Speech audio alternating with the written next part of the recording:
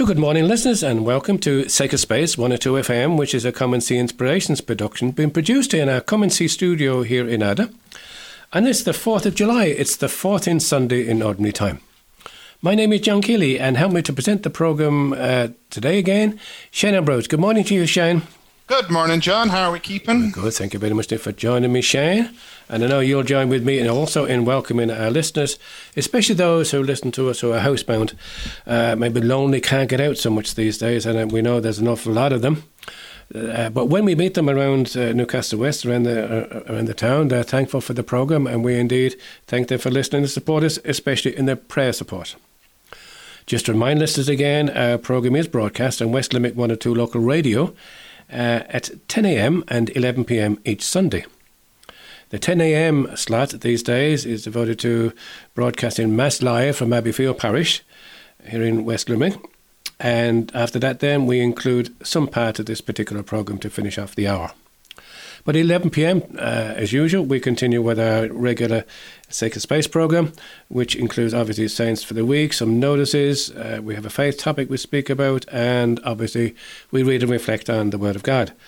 All of our podcasts can be shared, can be listened to on our podcast platform, which is comeandseeinspirations.buzzsprout.com.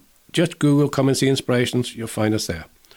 We're also on Spotify, iTunes, and also on other platforms, again, by just searching Come and See Inspirations. Likewise, on Facebook. If you just Google Come and See Inspirations, you'll find us there. And again, you can listen back to our weekly programme. If you want to contact us at all during the week, and please do so, text us on 087 6088 667. That's 087 6088 667. Or email comeandseeinspirations@gmail.com. Now, listeners will be delighted to know that we're welcoming back Shane again to share with us Saints for the Week. I pressed the wrong button last week, and you guys had to put up with my feeble attempt for the Saints for the Week. But anyway, Shane, welcome back to Saints for the Week, boy. Off you go. Yeah, the irony of it, listeners, is I actually did do Saints of the Week last week. It just wasn't recorded. That's right. So, but anyway, it's no hassle. No, it's no problem. It's no problem. So, as John said, today is the 4th of July, so happy Independence Day to all our American listeners out there. Hope they're having a good holiday, keeping it safe. It's for liturgically, we are looking at the 14th Sunday in Ordinary Time, and the Feast of St. Elizabeth of Portugal is not celebrated this year as the Sunday takes precedence. For those of us praying the Psalter, we're going to be on week 2. So Monday the 5th of July is the feast day of St. Anthony Zachariah, a medical doctor, a priest in Milan. He founded an organization or order called the Barnabites, and he died in 1539. Tuesday, the 6th of July, on the Irish calendar, is the feast day of St. Monine of Killeavy, I think is how it's pronounced. She's one of Ireland's earliest women saints, and she founded a community which initially consisted of 8 virgins and a widow with a baby in County Armagh. And they lived a life based on that of Elijah and St. John the Baptist, and she died around 518 AD. Also on the 6th of July, on the universal calendar, on the general calendar, is the feast day of St. Maria Goretti, who died, of course, in 1902. Famous saint, stabbed to death in defense of her virtue. And she's a saint very much held up as a virgin and martyr in the 20th century. Wednesday, the 7th of July, is the feast day on the Irish calendar of St. Mulruan. St. Mulruan, he's a bishop and an abbot, and he founded the monastery of Tala in County Dublin in 774. And it was important monastery because it introduced reforms, both important reforms into the organisation of monasteries in the island of Ireland. Very well known in terms of his writings for liturgical and spiritual writings at the time in the early Christian church. And out of it came what was known as the Kelly Day Reform, and he died in 792 AD. Finally, then Thursday the 8th of July, I beg your pardon, is the feast day of Saint Cillian, or Cillian, depending how you pronounce it, associated with the Diocese of Kilmore and the parish of Mulla. With 11 companions, he left Ireland and became known as the Apostle of Thuringia and Eastern Franconia, which is in Germany. And he was put to death in 689 AD. There's a very strong devotion to him on the continent in Würzburg and also throughout parts of Bavaria. So that's St. Cillian. whose feast day is the 8th of July. The 9th of July is the feast day of the, what do you call them? The Vietnamese, the Chinese martyrs, I beg your pardon. So it's St. Augustine, Zerong, and companions. They were converts to Christianity. St. Augustine was ordained a priest and he was martyred in 1815. And the memorial, the feast day celebrates the 119 companions who were all martyred in China over several centuries, but especially during the Boxer Risings. And the Boxer Risings, it was a revolution in China which was trying to throw off the influence of foreign imperialists against the Chinese at the time, and they took it out a lot on the local Christian community. So in particular on this day, we also, I would say to people to remember the Chinese community, the Chinese church, in this difficult time, particularly trying to deal with the Communist Party in China. Communist Party in China is celebrating its 100th birthday this year. And unfortunately, of course, that means 100 years of oppression, repression, and persecution to to Christians of all denominations on mainland China. So you'd remember them in your prayers this week. Saturday, the 10th of July, is the feast day of Blessed Marie Gertrude de Report de Lazer. I'm not doing that. I'm not repeating that a second time, John. Don't even ask. She's remembered on the 10th of July or the 9th of July as well on some calendars. She was an Ursuline nun and she was martyred in the town of Orange during the French Revolution. 32 nuns from several orders. They spent 18 months in prison, and they were finally executed for refusing to renounce Christianity during the French Revolution, and they were guillotined at Orange in Vaucluse in France. And they were beatified by Pius XI in 1925. So that's what we have, John, in terms of liturgical odds and ends and the saints for the week this week. Thanks, Shane. Now, of course, as usual, I forgot all about the Pope's intentions last week again, of course, as usual, for July. But I was just looking at them there now, Shane, for July. And as you mentioned there about the Chinese martyrs, I think the Pope's intentions for July are very pertinent. Have you got them there, have you? Yes, so the Pope's universal intention for the prayer intention for the month of July is about social friendships. And he prays that in social, economic, and political situations of conflict, we may be courageous and passionate architects of dialogue and friendship, which is it's an important one given the state of the world at the moment and growing conflict and focus on national agendas and so on and so forth. It's an important prayer intention from the Pope for this month. Thanks for that, Shane. Now, I've just got one announcement here that to mention, and this is Father Seamus Enright, the rector of Mount St. Alphonsus Church, the Redemptorist Church in Limerick. Just gave me a text there during the week advising me of an online summer retreat that's happening in the Redemptorist from the 12th to the 17th of July. And that's online, of course, at novena.ie.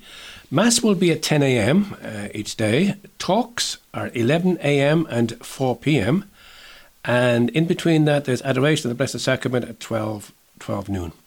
So that's the 12th to the 17th of July. Mass is at 10 a.m. Talks 11 a.m. and 4 p.m. Adoration is on at 12 noon. And the preachers are Father Jerry Maloney, Father Lawrence Gallagher, and Father Seamus. And so that starts actually next Monday week. Shane, I'm not too sure. Did you have anything you wanted to mention there? Yeah, so just in terms of announcements or kind of notices for people's attention, we've recently been in touch with Knock, the shrine at Knock, and there was two things just that they wanted to flag to people. So every Tuesday, online at 8 p.m., there's what's called the Evening Examen. And this is basically, it's been led by the prayer guides at the shrine. And basically what it is, it's a technique of prayerful reflection on the events of the day. It comes very much from the Jesuit tradition. And it's used in order, it's helped people to detect God's presence and influence in our daily lives and our direct and discern what he's calling us to do. It's an ancient practice in the church, very much associated, as I said, with the Jesuits, although it does precede the Jesuits, but it's very much associated with St. Ignatius of Loyola. And it's very much focused on helping us to see God's work in our whole experience. So that's every Tuesday at 8 p.m. online on the Knock Shrine website.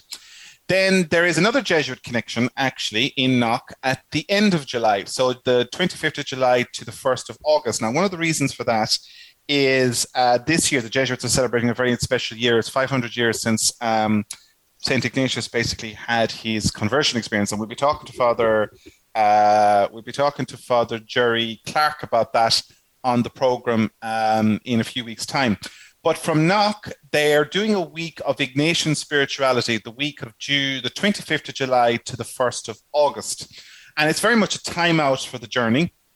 And they're inviting people to join them online for what is a 6-day Ignatian retreat led by Bishop Alan McGurkin, who is actually a Jesuit. And it starts the 25th of July at 8:30 p.m. and it finishes August the 1st at 10:30 a.m. So basically what it consists of is 3 20-minute sessions each day at different times. So that's 10:30, 4 o'clock and 8:30. And there's Mass from the Shrine at 12 o'clock each day. So that starts, now you do need to register for that if you want to take part. Now registration, the event is free, but donations are always welcome. And that's available more information is available on knockshrine.ie. A week of Ignatian spirituality from the 25th of July to the 1st of August. As you mentioned there, Knock, we are going to be joined by somebody in Knock, from Knock, actually on the programme on the 1st of August. But now it's time for us to go for a spiritual communion prayer, and this is one, of course, these days. A lot of people can't get to Mass and receive Holy Communion sacramentally. But the best way to receive Jesus, of course, is in Holy Communion and Mass. Yet for those times you can't get Mass, you can still reach out to him by making a spiritual communion in prayer. And this is the prayer we pray each week on the programme. My Jesus, I desire to receive you into my soul. Since I cannot now receive you sacramentally, come spiritually into my soul. I embrace you as being already there. I unite myself wholly to you. Never permit me to be separated from you. Amen. Stay with us in part 2, where we're joined by Mary McDade from Lough Derg. Tells us what's happening these days, 2021 in Lough Derg. But in the meantime, we'll go for our first bit of music. Before we go for our first piece of music, John, just to say to people, they might want a pen and paper. Mary has some stuff that she's going to share with us, and you might want to jot it down. There's telephone numbers, websites, and things like that. So just if people are interested, just to have a pen and paper handy. Should not to be missed. This light is very good. Anyway, in the meantime, we'll go for our first bit of music.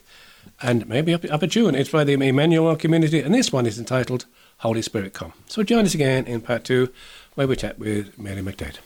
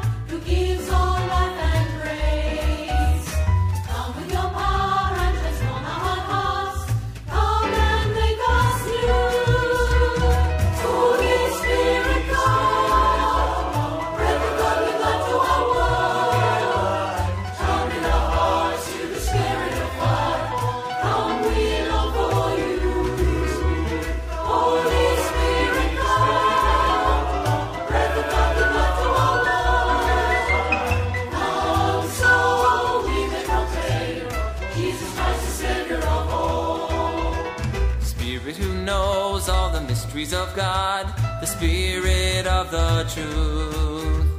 Teach us, O Lord, come and live in our hearts. Come and bring your light. Holy Spirit, come.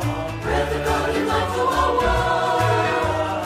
Come in our hearts to the Spirit of fire. Come, we long for you.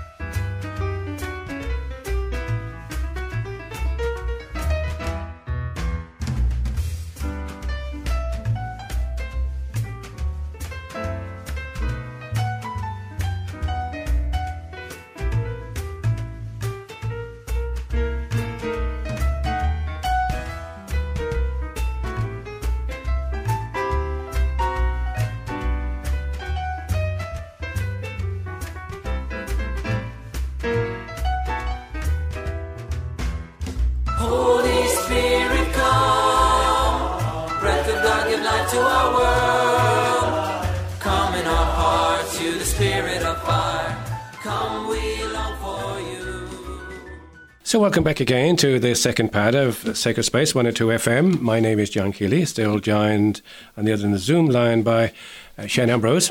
And today we have a special guest, as we usually try to keep in touch with what's happening around the Catholic world, events, pilgrimages, etc., etc. This week we decided to contact Lough Derg in County Donegal and welcome onto the programme Mary McDade, who's a member of the Lough Derg pilgrimage team. I think her official title is the Director of Pastoral Services. Anyway, Mary, you're very welcome to the programme and thanks for joining us. Thank you very much, John and Shane. It's great to be with you today. So Mary's going to share a little bit about what's happening in 2021, but just before, Mary, we start on that, there's some of our listeners who mightn't know much about Lough Derg. They might have heard about it, but they don't know much about Lough Derg, the pilgrimage site. Can you explain to us maybe where it is and a little bit about the history, please? Certainly. Probably many of your listeners are more familiar with the other Lough Derg, which is down the south of the country, near your area. But we are in Lough Derg in County Donegal. And while it's very often just referred to as Lough Derg, actually Lough Derg is the name of the lake. The pilgrimage site itself is more properly called St. Patrick's Purgatory, or the Sanctuary of St. Patrick. So it's an island location in the middle of I say, Lough Derg, near the Donegal-Fermanagh border, and the closest town or village is Pettigo, and it's about a half an hour from Donegal town. So just to situate it in people's minds, that's the location. I'm just looking here at a book that actually the current prior wrote many years ago, and he has in it a copy of Bettelius's map of Ireland from 1560. And Lough Derg is one of the very few places shown on it in all of Ireland from 1560. So that takes us back 500 years. But in fact, Lough Derg, the pilgrimage, goes back even much further again. There is a larger island behind the station island, which is called Saints Island. And it is there that a monastery was set up in the 5th century by the Celtic monks. And that was then subsequently taken over by the Augustinian monks, then the Franciscan friars, and then in the 1700s, the diocese were located in the Diocese of Clogher, and the diocese took responsibility of it from the late 1700s. So basically, from the 5th century, Lough Derg has been a place of pilgrimage. So it's incredible history, really. It has changed a little bit over the time in that way back in the medieval times, the pilgrimage could have been anything up to 15 days duration. It's definitely reduced to 9 and then 6, and now the traditional pilgrimage is now a 3-day pilgrimage. And on the 3-day pilgrimage, people arrive on the island on their first day, having fasted from midnight the night before. They stay awake all of the first night, keeping vigil and praying as they keep vigil. And then on their second night, they go to bed on the island. And then they depart on their third day, but maintaining their fast until midnight of their third night. So it's a 3-day fast. The entire pilgrimage is done barefoot. And that's something maybe that puzzles people sometimes, why the bare feet? And when someone explained it to me many, many years ago was, well, you know the story of the burning bush. When Moses asked, when he said, take off your shoes, for the ground on which you stand is holy ground. And I think that's very much part of the reason why the Lough Derg pilgrimage is done in bare feet. Thousands, probably hundreds and hundreds of thousands of people have obviously tread those stones over the past 1,000 years. And so as we do it, anybody who does the pilgrimage, we are walking literally in the footsteps of our ancestors, in their footsteps, of walking the same stones that have been there for 1,000 years. And so we're praying with our entire body when we do the Lough Derg pilgrimage. Now, it has often been said that it is the most difficult pilgrimage in the Western world. And it's not easy. But then, nothing good comes easy, Yeah. And the benefits that people get from it are absolutely unbelievable. And it's interesting that just this coming week, we have the Feast of St. Thomas on the 3rd of July, and Thomas was the doubting Thomas. And while we have people of enormous deep faith coming to Lough Derg on a regular basis, we also have the doubters, the people who are searching. And it's often said that the truth and the proof comes from deep searching, and deep searching will bring deep truth. And we have those people coming regularly to Lough Derg. Many pilgrims would tell us that their annual Lough Derg pilgrimage is their annual connection with the institutional church. They just get so much from it. And I think, for me anyway, it's the authenticity. We have 9 values associated with Lough Derg, and I suppose for me, authenticity is probably the biggest one. Our description of the authenticity is that we are in touch with one's best and truest self and with what really matters. And I think the fact that you're away from the mainland, there's no cars, there's no television, there's no radio.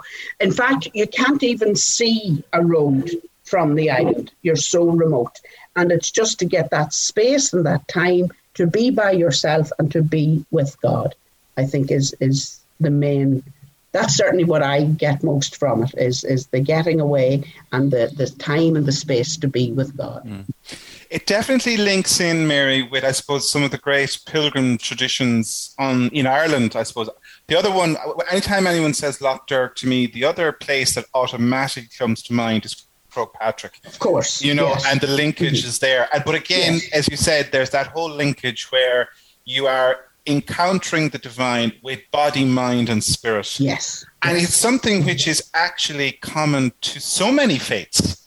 As someone who has worked overseas, and particularly in majority Muslim countries, it's the one thing that always struck me about those of the Islamic faith, and particularly when they did their Hajj to Mecca.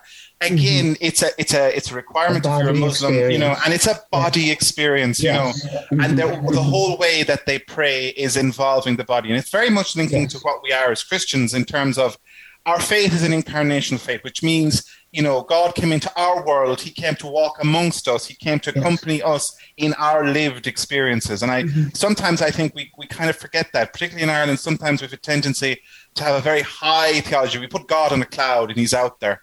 And it's good to remember that it's not. It's what he walks with us. And I think Jesus walks with the pilgrims in walking with one another. There's very often as much good derived from their pilgrimage in a pilgrim sharing their story with another pilgrim than there is from the sermons or whatever they hear in the basilica. It's the gathering of the people. It's the people walking and praying with each other, which is a huge, and they're all the same. Many years ago, a friend of my father's had a serious illness and in fact had a leg amputated. And my parents went to visit him in a rehabilitation centre in Dublin. And this guy was a very wealthy man. He had everything that he needed, But he said to my parents, he says, this place, the rehabilitation centre, reminds me so much of Lough Derg. He says, we're all the same here and it doesn't matter what we have at home. And Lough Derg is like that too. It's a great leveller.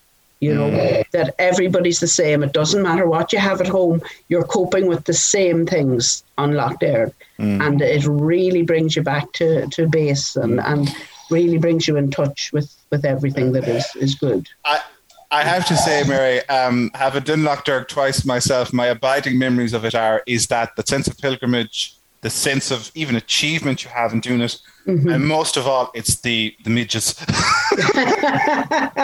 I know, yeah. And I suppose, and gosh, they affect me terribly, I can assure you, and I'm there for the whole summer. You're only there for 3 days. Yeah. But yes, we get beyond that and see, the real benefit. And I talked there about the values associated with Lough Derg, and I suppose if I were to choose 3, authenticity would certainly be the first one. And the other 2 that I would put up there would be healing and hope. There's great healing found on Lough Derg.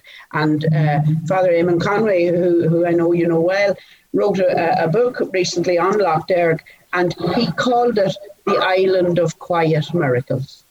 And it's those miracles of inner healing, not physical healing per se, but inner healing that happen day and daily on Lough Derg.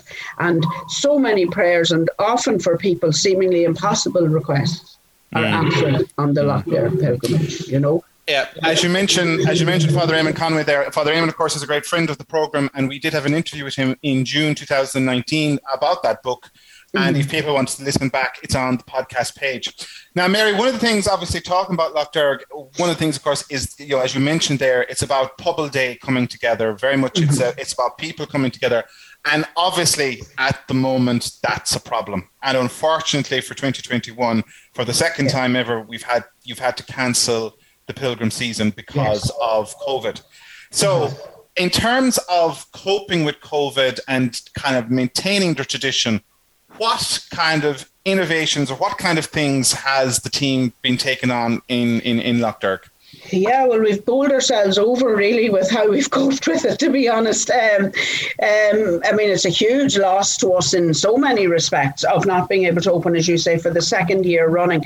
But we grabbed the opportunities that were there with both hands, and we piloted last year something that we've been thinking of for several years, and we're continuing with those pilots this year on a very small scale. First of all, we have what we call the pilgrimage on the lake shore, or the pilgrim path.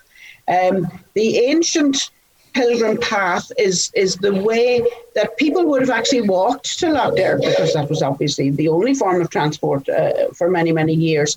And so we have developed that path that we can now walk 12 kilometres. Well, 6 out and 6 back in a loop, right out to as close as you can get to Saints Island, the original monastery island. And we, last year and again this year, we're offering guided pilgrimages where the prior or some of the rest of our team will walk with people and pray with them as they walk the pilgrim path. Now, that pilgrim path is open every day for people just to walk on their own. In our visitor centre at the lake shore, we have a little leaflet of the prayers that they might say along the way, and we have little stations marked along the path where they can stop and say specific prayers. So even though they can't go on to the island, they can walk the pilgrim path, and at many, many points along the path, they're looking over at the island and actually see it maybe from angles they never saw it from before. So that's one initiative which was very successful, but of course, COVID even closed us down on that last year, but it's open at the moment. And if people would like to watch our website, news will be going up on the dates on which Father Lau will be guiding more pilgrimages. But again, welcome any day just to come along themselves and walk the pilgrim path. We also took the opportunity last year to pilot residential retreats, which we've been thinking of again for many years, to use the place for a different purpose, if you like. And so we piloted 2 of those last year, where we have 11 ensuite rooms basically that were used for staff, and COVID restrictions don't allow shared bathroom facilities. So that was, we're limited to a maximum of 11 participants. So we had 2 of those last year. They were fantastic. And we have 2 more of them this year coming up now in August, and we're really looking forward to that. But the way in which we reached out to the majority of our pilgrims who were missing their annual pilgrimage, if you like, was we offered last year, and again actually this weekend now, we are having the pilgrimage from wherever you are. So people were invited to do the pilgrimage at home or wherever they are, while the prior and a few of his comrades do it on the island. So in solidarity with each other, everybody was doing it simultaneously. Even people in Australia and Canada will do it in real time. Not, so they're doing their vigil in the middle of the day, and then but they join with us. And then myself and 3 other members of the team do it in the church in Pettigo, where there's a webcam. And so people who are at home, and actually it's probably more difficult to do it at home, particularly if you're the only person in the household doing it. So you can go on to the webcam, and we will be there doing the pilgrimage in full. There will be mass broadcasts. There will be all of the stations, the vigil talk. All of that will be on the webcam. And so people get the moral support from us as we do it. They see us doing it, and they pray it with us. So last year we had over 600 people did it in that way. And as of Friday of this week, we had 500 registered to do it. So, it's very, very popular, and it's while it's certainly not ideal, at least it gives people that sense of doing the pilgrimage. I think it's great because it maintains the tradition, if nothing else. Yes. And I think that's, as much as anything else, I think that is important as well. Yes. John, were you going to come in there? Just one question now, just before we finish off. There might be some of our listeners who might want to send in a petition. Can people send in petitions? And how? Petition. Our email inbox is very full all of the time with petition requests, because, as I said, people really know that their prayers are answered in whatever way God knows best. And on our website, there's a little tab called Prayer, and people can go on there, and that gives them a direct link to submit a written petition, or they can get a prayer card, and that will be sent out to them in the post if they want to say that they prayed for somebody else, or direct email at info@lochderg, and that goes directly to the prior. And for those of our listeners who might have email, I mean, can they post in here? Absolutely. They can put them in the post, Lochderg, Pettigo, County Donegal, or they can lift the phone, and one of my colleagues, Maureen or Nuala, are always keen to pass on any prayer requests to the prior as well. And can you share the phone number with us? Yes, please? 071 98 61518.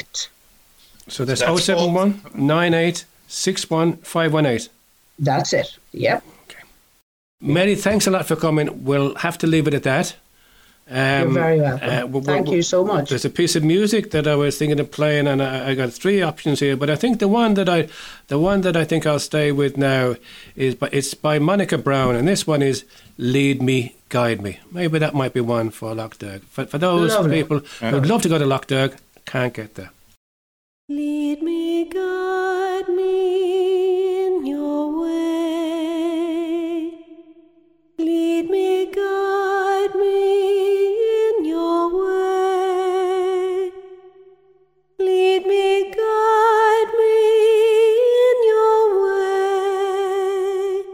Your holy way, oh my God. Lead me, guide me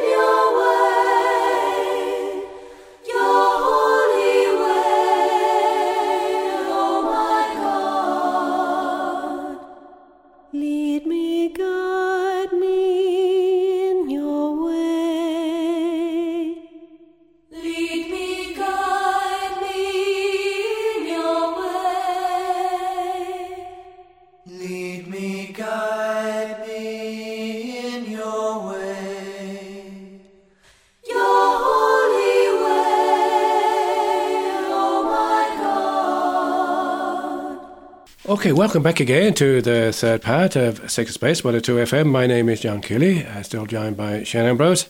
I hope people really enjoy that wonderful sharing there by Mary McDade from Lochderg, and we are going to have Mary back later on during the year, just to type a few dates and so on and so forth. But in the meantime, this is the time we read and reflect on the Word of God, the Sunday Gospel, and Shane usually prays this prayer before reading and reflecting on Scripture. Thanks, Shane. Lord, we thank you for putting us in the presence of your word, which you inspired in your prophets.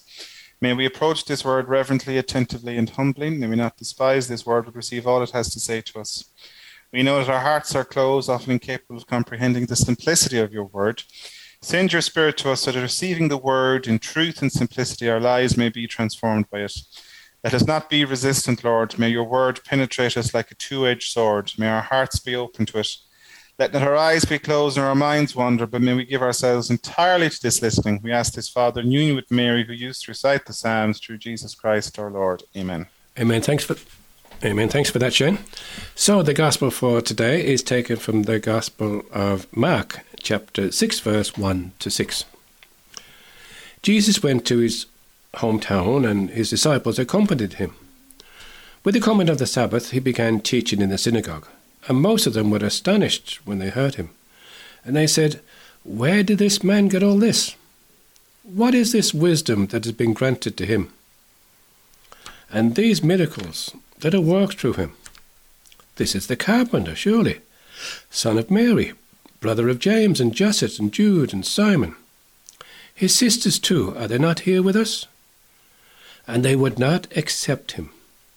And Jesus said to them, "A prophet is only despised in his own country, among his own relations, and in his own house." And he could work no miracle there, though he cured a few sick people by laying his hands on them. He was amazed at their lack of faith. That's the Gospel for today. Shane, any thought you might want to share with us, please? Yeah, so this week's Gospel is always an interesting one. And for me, the one thing that always strikes me about it is it's a very appropriate context sometimes in an Irish context. Because we definitely have a tradition in Ireland of not letting people get a bit too big for their breeches, you know, and that kind of thing. And there's a leveling instinct within us sometimes, and it always strikes me. It's always something that strikes me when I come across this gospel, whichever one it is, in terms of the synoptics. But I suppose if we were to delve into it a bit more and we were to look at what is this gospel telling us this Sunday, what is the thing that's coming across? What is it that it's trying to get us to think about, to reflect on? Because one of the things we always say on this program, John, is of course that Scripture and the Gospel was not something that was just written 2,000 years ago. As Christians, we believe Christ is as much present in the word proclaimed. So what is it that he is proclaiming to us this Sunday morning? And I suppose there's a number of ways of approaching it. The first one that struck me was, of course, that Jesus was coming back to Nazareth. And he was coming back. He wasn't coming home. He was on his preaching route, you know, and he came back to what was his hometown. And the reaction wasn't exactly the most cordial. And I suppose that's true for anyone that's ever been away and comes back with new and novel ideas, because people are kind of going, well, where does your man think he's going? We know where he's from. We know, you know, what has he got to bring to this situation? And it's very easy, I suppose, for us to condemn the people of the village of Nazareth about it. But it's also something that we need to be very human and realistic about, because it's our human instinct. People don't like change. It's we don't. We're creatures of habit. We're comfortable in how we do things and how we know things. And there's this whole thing in the world called change management, where you're trying to bring about change, be that social change, economic, finance, whatever it is. And we have here an example of, you know, the resistance that can be met when someone is trying to, you know, share something new with people. But it's not exactly something that we should stand and condemn people for.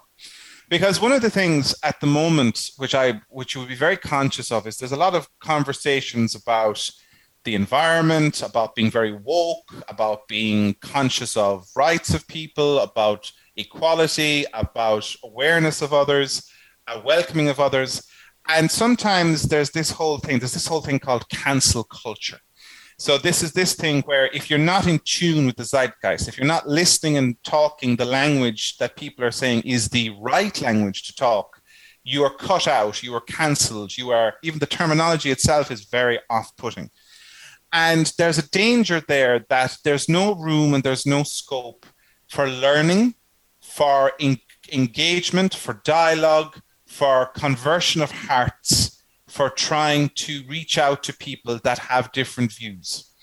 And if anything we have learned over the last number of years, and I think that's something which, looking across the pond, we would have thrown the bricks at our cousins maybe in America, but even here in our own island, surely we are very conscious of what the requirement that's there for us to be able to reach out and talk to others who have different views to those that we have. It was the first thing, actually, John, that struck me really much about this gospel, because when trying to reflect on the gospel, one of the things I often try to do is I try to put myself in the shoes of the people that are there and it struck me very much, that whole thing of people not understanding alternative points of view is so important today, because the world is very much fast changing, and particularly for those of us in West Limerick, we're a rural part of the world.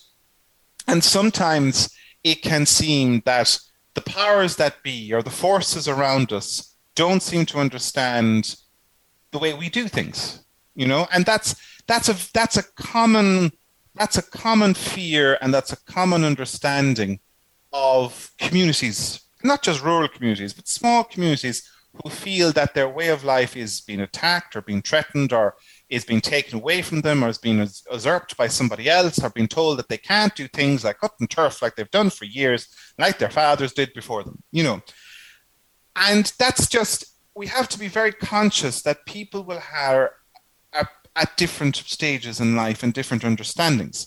Now, one of the great phrases that was done a couple of years ago during the whole abortion debate was you had politicians that went on journeys. Do you remember that term, John? They went on journeys in terms of their political views about the acceptance or non-acceptance of abortion. And I'm not even going to get into the politics of it this morning. We'll be good. But the point I'm trying to make is each of us is on a journey in life in terms of understanding where we are and understanding our place in the world and understanding how the world works and how we fit into it. And we have to be very careful that if we have a particular view of things, that we are open to understanding where the other person is, with the reminder to each and every one of us that we are all made in the image and likeness of God. So because the person you're talking to may not be as, whatever the word you want to be, as woke as you, doesn't mean that they need to be shut out. They don't mean to be cancelled. They don't mean to be locked out of the conversation. That's not going to convert hearts and minds. And it was interesting, going back to this week's gospel, we see this happening with Christ himself. His own neighbors, he wasn't able to convince them, and sometimes that happens. That, they had no faith in him because they knew who he was, or they thought they knew who he was, in terms of, surely he's the carpenter. He's the son of Mary, the brother of James and Joseph and Jude and Simon. His sisters too, are they not here with us? So that whole thing of, well, we know you're a seed, breed, and generation of you, so why would we listen to you? What have you got to that, that we don't know, the rest of us don't know? So there's the other side of it too. There's the side that people don't want to listen. And there's that challenge for us this morning in asking ourselves the question, are we that side of the discussion? Are we the people that don't want to listen? That our minds are closed, that we're not able to listen to what others have to say and being open to the possibilities of change. From the point of view of faith, it can be very difficult and it can be very challenging sometimes, because I often think, what must my grandparents and my great-grandparents have gone through at the time of the Second Vatican Council from a faith perspective? In terms of everything they had known before was completely upended in terms of faith and liturgy and practice. And suddenly it was all different, and how they adjusted to that and how they got used to it and how they embraced it. And from a faith perspective too, sometimes there's a challenge to us for a number of things. So, for example, there's a challenge in how we do things, how we as a praying community gather together and how we pray. sometimes it can be very challenging because it can change. And that's something that we are trying to come to grips with in Limerick at the moment because of what's happening with this pastoral units and clustering and team ministry. And that can be difficult for us to think about. So when we're thinking about that, let's think about again, like the villagers of Nazareth, trying to not listening to Jesus and asking ourselves, well, if we're opposed to it, are we like them, or are we listening to what Christ is calling us to be? Or in another way, from a faith perspective, sometimes we can encounter someone who does something different that we don't particularly feel comfortable with. So for an example like this is maybe it's the way that they pray, or maybe it's the way that they talk about their faith, and or maybe it's the way that they're looking around the world and how they understand the world. And sometimes you can see that, and sometimes the problem with that whole discussion is it falls down into this conservative, liberal, political analysis that's brought to our understanding of a faith culture, which is wrong. Because all of us are the images of God, all of us are brothers and sisters of Christ. And as St. Paul says in his letter, there's no Jew nor Gentile, there's no Greek nor foreigner, there's no male nor female. We are all brothers and sisters with Christ. So sometimes there's those discussions there. So when we're looking at this Sunday's gospel, it's kind of a case of where are the encounters which sometimes can cause tension and conflict. There was a term that President Biden used when he was recently talking about his visit with the Russian president. He said, we're at an inflection point. I was going, well, what the blazes does that mean? And it's something similar for us as a faith community. We're at this point in time where things can change and go one way or the other. And we're asking ourselves, well, what does it all mean? And we can always sometimes feel a bit lost. And we can be clinging on to faith by our fingertips. And, it feeds into this whole discussion that's going on where, there's a national synod being called. And I was talking with John about this today, and we were all kind of going, what the hell does that mean? What does it mean for you and me in the chair, in the normal pew, as we're trying to hold on to our faith with our fingertips? And we're worried about maybe how our sons or daughters or the grandchildren, maybe how they're practicing their faith and how it's different to what we expect or we experience or what we'd hoped for. So for me, this Sunday's gospel is very much around the idea of encountering difference and encountering change in something that does seem familiar at the same time. And the question for us this weekend, I think, is very much how we would fit into that story. If you were standing in this week's Sunday gospel, where are you in the crowd? I think for me, that is the question I was asking myself this Sunday. And I suppose the thing about it was that last line that Jesus had, that is there. He was amazed at their lack of faith. And sometimes when it comes to challenging and encountering things that are different, we are asked to take a leap of faith into something new, into something different, to be able to say to ourselves, sure, I'll chance it and see what happens. And when it comes to faith and it comes to encountering the divine, that is a leap of faith by definition, because we don't know what's going to happen. And that's what it is to be Christian, is to be open to the God of surprises and how that might interrupt into your life, be those moments of divine encounter through other people or through events or through what's happening. And particularly in these changing times that we have, as we're struggling to come out of COVID. Shane, thank you very much, Nate, for sharing that. Lovely. Thank you. Some thoughts for us to take away. Just a quick one there myself in terms of the gospel and my own thought and the memory from what everybody word that you brought it back to me. When I read in the centre part of the gospel passage today, what is this wisdom that has been granted to him and these miracles that we work through him? And I went back in my memory to the times when I've been on pilgrimage. And maybe like others, ordinary people, Joe Soaps, going out into various sites, we might have been looking for a cure or a miracle or a healing or whatever it might be. But like Mary McDade shared with us in the reflection on Loch Derg today, most of us didn't find it maybe in the preaching or the teaching or maybe in the prayers we said, on our knees or standing up or in the rain or whatever it might be. But the healing might have come, and often did come, through our encounter with other people. As Shane said, taking that chance, opening up to other people, listening to what they've got to share with us.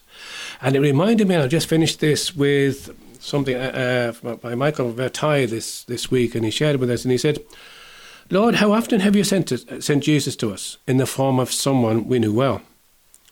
But this person was just too ordinary for us. All we could see was the carpenter, the son of our neighbour, one of whose brothers and sisters was there with us. So we would not accept him. How true it is, Jesus said, that a prophet is only despised in his own country, and among his own relations and in his own house. So that the great miracle you had in store for us could not be worked. Lord have mercy. And so, for me anyway, the whole idea was that the Lord works the way the Lord wants to work, and he works miracles and he works healings through ordinary people. Let's just have the faith to be open up, as Shane said, just to give it all a chance and see where it leads us. So that about brings us to the end of the programme. Thanks again for Mary McDade for joining us this morning, and Shane for inviting her. And also, Shane, thanks a lot for coming back and sharing the Science for the Week with us this week. It sounded so much better than last week. It took you about 2 minutes. It took me about 5 hours. But anyway, thanks a lot for that. In the meantime, we'll have to go for our final piece of music. And this week, it's by John Michael Talbot, and it's entitled I Surrender. So that about brings us to the end of the programme this morning. Thanks again for staying with us. And please, God, join us again next week when we'll try and do it all again. In the meantime, for myself and Shane, God bless you now. Bye. Bye.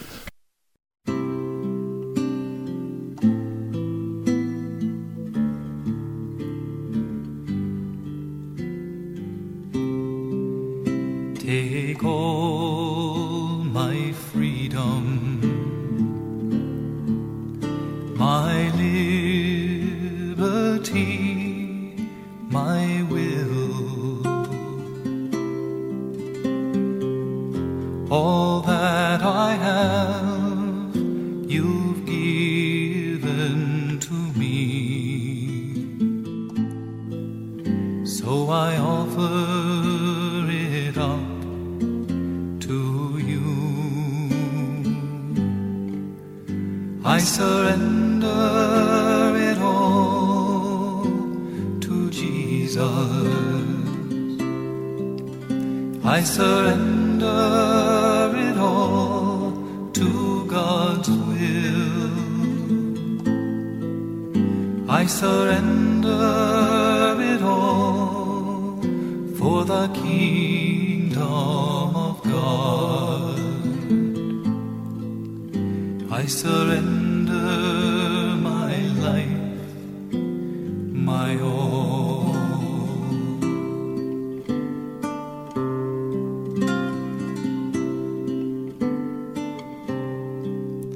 Your grace and your love are wealth enough for me.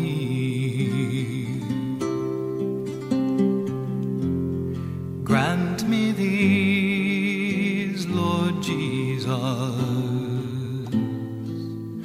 and I'll ask for nothing more. I surrender it all to Jesus. I surrender it all to God's will. I surrender it all for the kingdom of God. I surrender my life, my all. I surrender my life, my all.